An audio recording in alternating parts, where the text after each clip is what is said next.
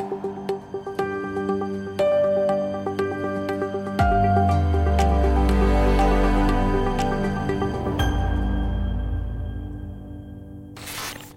right. Hello, everybody. Welcome back to another issue of Direct Connect. I am honored to have with me on this edition Stacy Bressler, Leonard Chamberlain, otherwise known as the Dark Lord of the SIP. Welcome, gentlemen. Today, we are going to discuss comments made by FERC. No offense to any FERC staffers or commissioners. Of course, I don't speak for the commission, nor do I speak against the commission. But they did make some comments in their 2023 report on lessons learned from audits. One in particular that stood out that we wanted to talk about today, dealing with supply chain. So those of you who are involved in this world obviously should be familiar with SIP 13 supply chain. One of the big questions that has come up during the implementation rollout of this is scoping for pre-existing vendor relationships. And the question that has come up is, if you had a contract in place prior to the implementation of SIP 13, what are your obligations under the requirements for purchases happening against that contract that happen after the effective date? And with that, I'll open it up to either Stacy or Leonard, either or both of you, to weigh in on your thoughts on that topic. Well, first I want to just point out that the standards specifically say, previous contracts that are in play do not need to be renegotiated. So there's a clear statement, within that standard. If you have a grandfathered contract, you don't have to go renegotiate that contract. I'd also like to point out that the requirements, R1 and R2 being implementation, but R1's the bulk of it, doesn't say anything about renegotiating contracts or putting contractual language in there. That is just an option for mitigating risk. It's not something that says in the requirements itself that you have to do. So I just wanted to point that out to start things off. Excellent point, Stacy. Yeah, I agree. Let's talk about the standard first before we get into FERC's comments. As you pointed out, the comment regarding renegotiating or abrogating existing contracts is specifically a note in requirement 2. And the context of that is implementation of the plan does not require you to renegotiate those contracts. So to your point, the bulk of what your supply chain risk management plan has to do is under R1. Again, says nothing about contractual language. Presumably the assumption there is, with R1.2, those 6 things that you're trying to get your vendor to help you comply with, that contractual language will be required to ensure that the vendor follows through on their part of that implementation. The curious part about that, Leonard, is even in that note, it additionally says that it's out of scope of ensuring that your vendors are compliant. So the auditors can't come in and even ding you if they're not following the contract. So to me, that basically says the contract's out of play for the SIP 13 standard specifically. Yet that's not what we see in industry now, is it? No, not at all. No, and that's very interesting because you almost hear everyone saying we have to use, additional procurement language. And the contract renegotiations have to happen, when that time comes up. But that brings us to the interesting part of the lessons learned, right? The specifics that FERC were talking about were that the contract, if it's grandfathered, they're agreeing that you don't have to go do the renegotiation, but they added a nuance, which R1 is about performing a risk assessment of your acquisitions on the planning of procuring products and services. So here we are, the lessons learned are saying, well, that's out of scope. R1 is out of scope if you have a grandfathered contract, which is very interesting. I mean, to me, what does that mean? If I'm using basically in my operations, I have contracts with decades old with Cisco, with SEL, with GE, with ABB, whatever. I'm not renegotiating those in hardly ever. Those are just add-on purchases. So I don't know. Maybe I'm overthinking this. What do you guys think? Well, let's look at the actual language that FERC used, and I want to break it down. It's possible that they were misreading their intent, or they misstated their intent. What they said is, while purchases that fall under contracts that existed prior to the implementation of SIP 13-1 fall outside the scope of this requirement. ... So they're saying that purchases that fall under contracts. So in the standard or the implementation plan, it said that the only purchases that are in scope are those that are initiated after the effective date. So are they equating having a contract in place with initiating the purchase? So, my take had always been, you may have a contract in place, but you may initiate a new purchase after the effective date. There could be master service agreements in place, and you issue a new statement of work, scope of work against that MSA, and other things. So did they really mean to say that? Or did they mean that you just don't have to renegotiate contracts, and that aspect is out of scope, but you should still do the risk assessment? I don't know that it's entirely clear. I agree, Steve. I think they've not been clear on this. To your point, yeah, the risk assessment, the way I read the language, is still required independent of contractual language when it was established. If those purchases occur, after the effective date of the SIP 13 standard, then they should be going through that risk assessment in some way, shape, or form. Yeah, my interpretation of R1, and I think that's been an interpretation of all the auditors and the way the industry actually has been managing this mostly, is that they expect to be doing risk assessments regardless of the state of the contract itself. And so the way that FERC worded that, I think they may have not thought that through, or they misunderstand how contracts are done in the utility space with the master service agreement approach. What I'm seeing in a lot of the SIP 13 plans is they're identifying what a contract means. And they're saying a contract includes any agreements or master service agreements or a variety of different mechanisms by which a contract can be put in place. It's not a simple, here's a list of terms and conditions and you're signing that. You're not doing that for every purchase. And maybe that's a misunderstanding overall at FERC that thinks that every time I do a planned purchase, I'm creating a new terms and conditions, and that's just not the case. Yeah, I'm reading some verbiage here from the lessons learned report. While entities are not required by reliability standard SIP 13-1 to renegotiate or abrogate existing contracts, including amendments to master agreements and purchase orders, entities should consider applying their supply chain risk management plans to their existing vendors to ensure that they are appropriately identifying and addressing supply chain risks applicable to their operations. Failure to identify and assess risks can impact the reliable operation of the BES. So again, I think FERC is recognizing there's risk here, but again, saying in a lessons learned report that entities should consider applying their risk management plans to those existing vendors, I can count the number of entities on 0 fingers that will probably take heed of that. At least from a mandatory compliance perspective, right? A lot of entities will go above and beyond for security, but they're obviously not going to bring that activity into their compliance program and state that they are doing it from a compliance perspective. I want to clarify, FERC did say out of scope for R1, not necessarily out of scope for R2, which is the implementation of the risk management plan. So, looking at that, how could FERC come back and perhaps respin this, or how could regions perhaps respin this to say, hey, actually, you might be out of scope for R1, but the R2, the implementation of the plan and some of the risk mitigation measures could be in scope. And that seems to be what FERC is getting at. You should still be doing the risk management. Could that be pulled in at R2 and made mandatory, do you think? That's interesting, Steve. So my thought about R2 is R1 in general, creating your plan is a choose your own adventure approach. So if the lessons learned are indicating that R1 risk assessment, which is very clearly stated in R1, isn't obligated for any previous contracts, I'm going to write that into my plan, and then my implementation on R2 is I'm not doing the risk assessment for anything where I have an existing contract. To me, that's a loophole.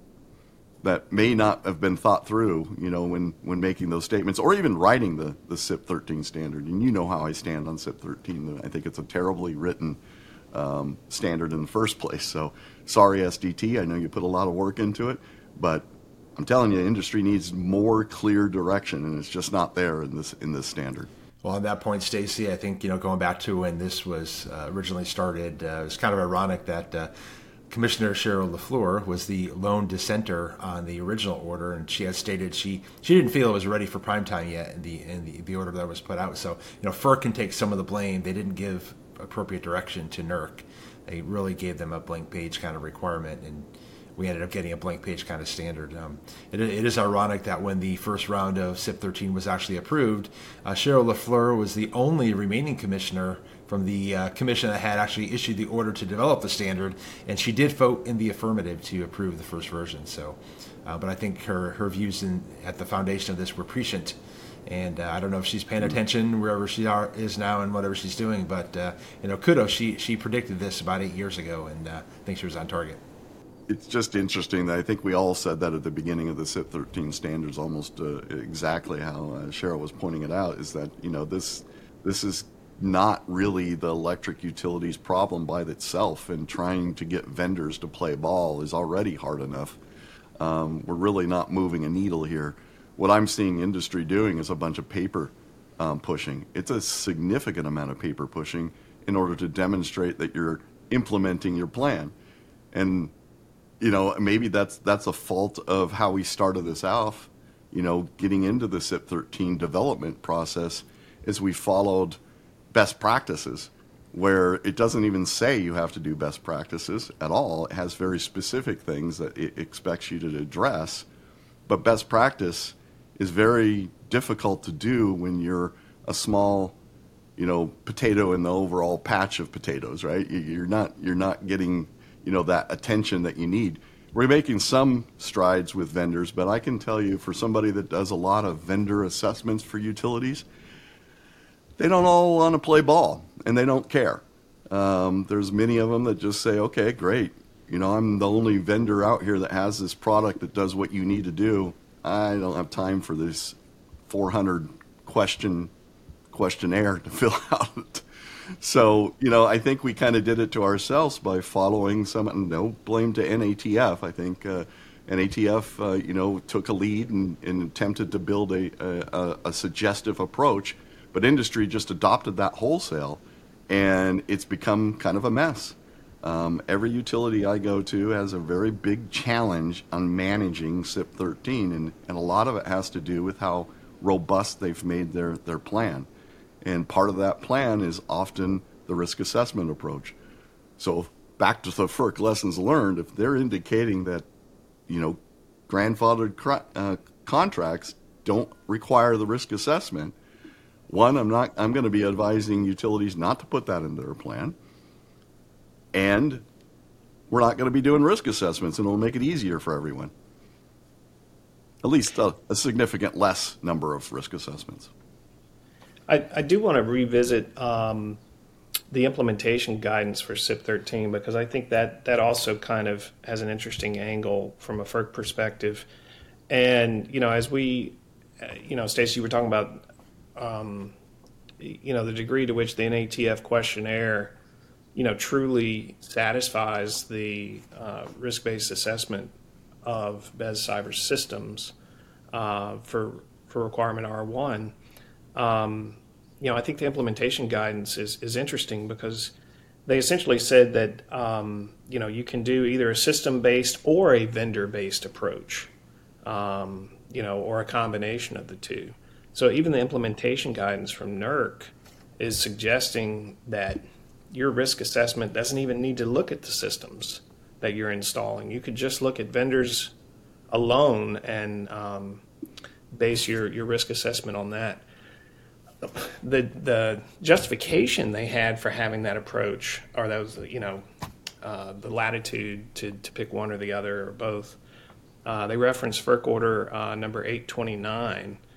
They said this flexibility is important to account for the varying quoting from FERC order paragraph 44, needs and characteristics of responsible entities and the diversity of the BCS environments, technologies, and risk. Now, I think this is, at the risk of calling this fake news, it's not taking paragraph 44 fully into account, in my opinion, reading the full text from the FERC order. In particular, the flexibility inherent in our directive should account for, among other things, differences in the needs and characteristics of responsible entities and the diversity of BCS environments, technologies, and risks. For example, the new or modified reliability standard may allow a responsible entity to meet the security objectives discussed below by having a plan to apply different controls based on the criticality of different assets. And by directing NERC to develop new or modified reliability standard, the Commission affords NERC the option of modifying existing reliability standards to satisfy our directive. I don't know how NERC interpreted that as to say you can just look at vendors and not the systems that are being installed. I mean, certainly FERC is recognizing, some flexibility is needed based on the different characteristics and diversity of the environments, technologies, and risks. But I don't think their intent in that paragraph was to say, an option is not to even look at, a risk assessment of the systems you're installing. And unfortunately, I would say the majority of the utilities doing SIP 13 are following what is the vendor's controls, not looking at what they're purchasing and how it's going to be implemented. They're not looking at those security risks. They're really focused on the controls that the utility has. And I actually use that specific guidance that you're referencing, Leonard, to argue we'll take the path of least resistance here for your regulation, focus on their internal controls. By the way, if they're Microsoft and they have a website with 40 pages on it about all their certificates and their supply chain audits that they have that they've passed and everything, that's better than anything I'm going to do from a questionnaire. So to me, that's due diligence, and there you're done with your risk assessment because you've looked at Microsoft and, oh my God, they got great security internally. They're good to go. Valid point, Stacey. I've always kind of wondered about the questionnaires because, one, are you getting accurate answers? I won't say honest answers, accurate, because people make mistakes. I assume a vendor's not going to intentionally mislead you, right? That would never happen, right? Especially when you approach this from the point, it's kind of ironic because the whole point of the supply chain risk program is that you don't necessarily trust your vendors, right? There may be vendors that are not trustworthy. So if you're relying on their responses to your questionnaire to assess risk, how good is that? I mean, are you going to ask a Chinese telecom company, do you allow the Chinese government to spy on us through your product? Of course they're going to say no. And you're like, oh, okay, see, they're not influenced by the Chinese government. So really, you can't rely solely on vendor responses. I mean, they can be useful in some cases, but they're not going to be the sole source, or should not be your sole source. Another little pun there of your risk assessments. And as you point out, large reputable vendors that are widely used, small utility is going to have no impact. They're not going to be able to do anything regarding Microsoft changing their practices. You could potentially look at some of the controls they offer you and what you can use. Their lockbox feature, encryption capabilities, and things of that nature. But asking a Microsoft about their their software development lifecycle, I mean that's a meaningless exercise. It's going to add no value to your SIP 13 risk assessment. So I just see this one-size-fits-all approach, kind of generic approaches, versus customizing it based on the circumstances, the nature of the vendor, the type of vendor. And I have not been as deeply involved in this as you have, Stacey. Although I've been your shoulder to cry on occasion, as you know, as you've lamented to me the challenges of this, and so and I've heard hues and cries coming from other parts of the industry. But it just seems like we've missed the script on this one, and we focused on compliance machinery versus what are we really trying to accomplish. Industry's kind of done this to themselves. And it's not the utility's fault at all on this. They'll do what they need to do to show down, compliance. But, ultimately, NERC And the auditors have kind of pushed toward this, use this questionnaire, and it really has leaned towards that internal controls review versus what R1 says is that the risk assessment is to be used for the planning of the purchase and acquisition of products and services. And to me, when you're planning to do a purchase of products or services, the risk that I'm looking at is how am I going to use the product that I'm purchasing? Yes, the vendor's security controls are important, especially if I'm using remote access as one of my services. I'm going to want to look into their controls for remote access. But I don't necessarily need to know all the nitty-gritty of their internal control environment that has nothing to do with what's being installed in my environment. Now, this is a supply chain risk, of course, so you want to make sure that they have good controls around their supply chain. I think those are appropriate questions.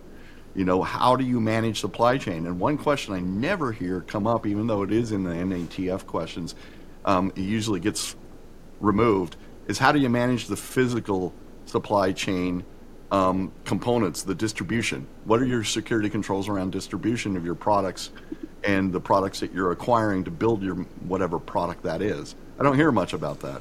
And to me, that would be more important for supply chain than knowing, how do you manage your internal access management on onboarding when you bring in new staff?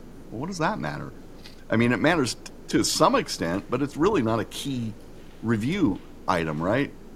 I think some would argue, well, background checks, they might have, people that they need to make sure they have background checks because they could be, like you said, Chinese nationals. And they're trying to infiltrate, their environment. But that's not really the focus. The focus is supply chain. So I think we just kind of need to tailor those assessments more specific to the planned purchase. What's it planned for? What am I doing? And then customize those set of either questions or evaluations, whatever you want to, But you said something else interesting, Steve, is about do we trust the answers? Well, I can tell you right now, 90% of the responses I see coming back from questionnaires are coming from the sales staff, not coming from engineers. And you can see it in the answers. They're very poor. So, good utilities will push back on that.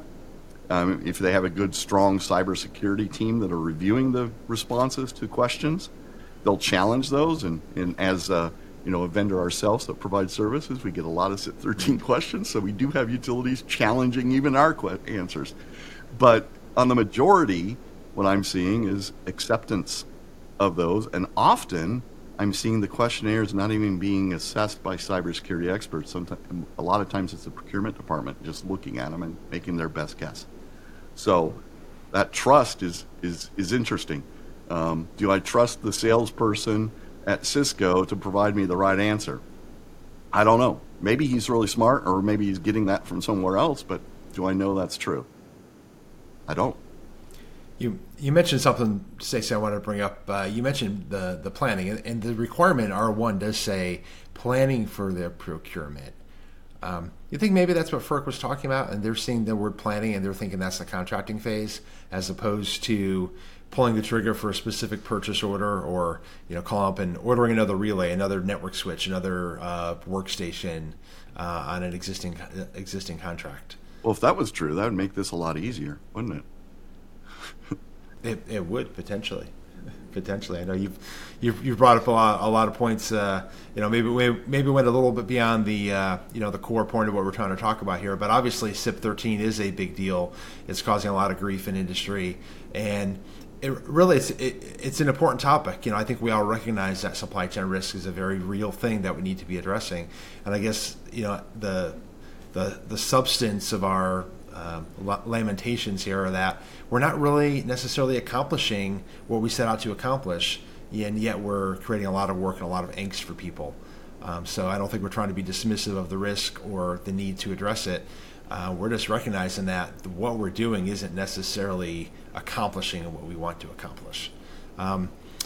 with that, we should probably wrap this up. But I just want to give both of you a chance for final thoughts. And, I'm sure we'll be back with more discussion of supply chain. And maybe we'll really up the game and talk about internal controls for supply chain risk management. We'll get double whammy on controversy here. But anyways, Leonard, I'll let you start. Give me your final thoughts. Thanks for the opportunity to chat about this. As a former FERC staff, it's always interesting to see things that were in progress in the planning phases while I was with the commission, and what's happened with those efforts following my departure. Supply chain started while I was there, and so I was involved with some of those early discussions. That being said, closing thoughts, one thing I want to ping off of that both you and Stacy mentioned was foreign countries, specifically China. FERC in a roundabout way addressed that in their mitigations suggestions to consider as part of SIP 13 and their lessons learned, specifically 3B, Bravo. Identify the makeup and provenance of the vendor's country and those of the principal members of the organization and board of directors, noting any misalignment with organizational interests, and consider contract language provisions to address any identified risks. So that's again, there's nothing in the requirement language that says anything about, nationality or geopolitics or anything of that nature. So it's interesting that they specifically called that out in their report. And for those of you watching, if you haven't read this Lessons Learned report, it's a very good read. Doesn't cover just SIP 13, covers SIP 2, 3, a number of the NERC SIP standards. And everybody's always wondering what FERC is going to do next. I think this Lessons Learned, which contains observations by FERC staff directly participating in audits in the industry, is a very good indication of where you might see some future revisions to the standards. So check it out if you haven't. Over to you, Stacy. Great, thanks, Leonard. I think those are really great points. My final words is, don't overcomplicate your SIP 13 plan right now. Even though it's been out for a while, there's still a number of utilities just getting up to speed on it. The auditors are getting up to speed on it. I've been through a number of audits, and the questions are still confusing. It seems like industry from the enforcement side is still trying to figure out where they can go with this. And so, I think there's still a maturity coming on SIP 13, obviously. But as far as, committing your organization to more than's really required, be careful with that, because that could get you in trouble in the long run. So, think about it. Try to tailor it down to something more simple as best you can. I know, regional entities have different approaches and different audit expectations, so you got to listen to your regional entities. But, try to tailor it down to the, something that's reasonable right now, that makes sense, but doesn't overcommit your organization. I really can't stress that more. I mean, be watchful of trying to apply SIP 13 to every acquisition. I think that is maybe a little bit overkill. Maybe have a separate program that's not saying it's SIP 13, that's doing something similar, but really think about what you're trying to achieve. And the objectives are important still. Regardless of anything, the objectives of supply chain security are a good mission, and you should really be thinking about that and how to do it. So try to approach it from that perspective. As we're starting off a program, we're not sure where we're going, minimize it. Not minimize the regulatory requirements, but minimize your commitments to what's expected. And that's what I got to say. All right. Thank you, Stacy, Leonard. Appreciate the discussion. And if anyone out there has questions about SIP 13, would like assistance with SIP 13, or would just like a shoulder to cry on with respect to SIP 13, feel free to give us a call. And we hope to see you on a future edition of Direct Connect. Thank you. Take care, everyone. Thank you. Not only is Direct Connect available to listen to, you can also watch each episode on our YouTube channel. Just go to youtube.com/@ArcherU. If you're interested in who we are and what we do, you can head on over to our website at archerint.com. You can also follow us on our social media platforms. Archer International on Facebook, Archer Energy Solutions LLC on LinkedIn, and at Archer SEC on Twitter. Thanks for listening, and check back every other week for brand new episodes of Direct Connect.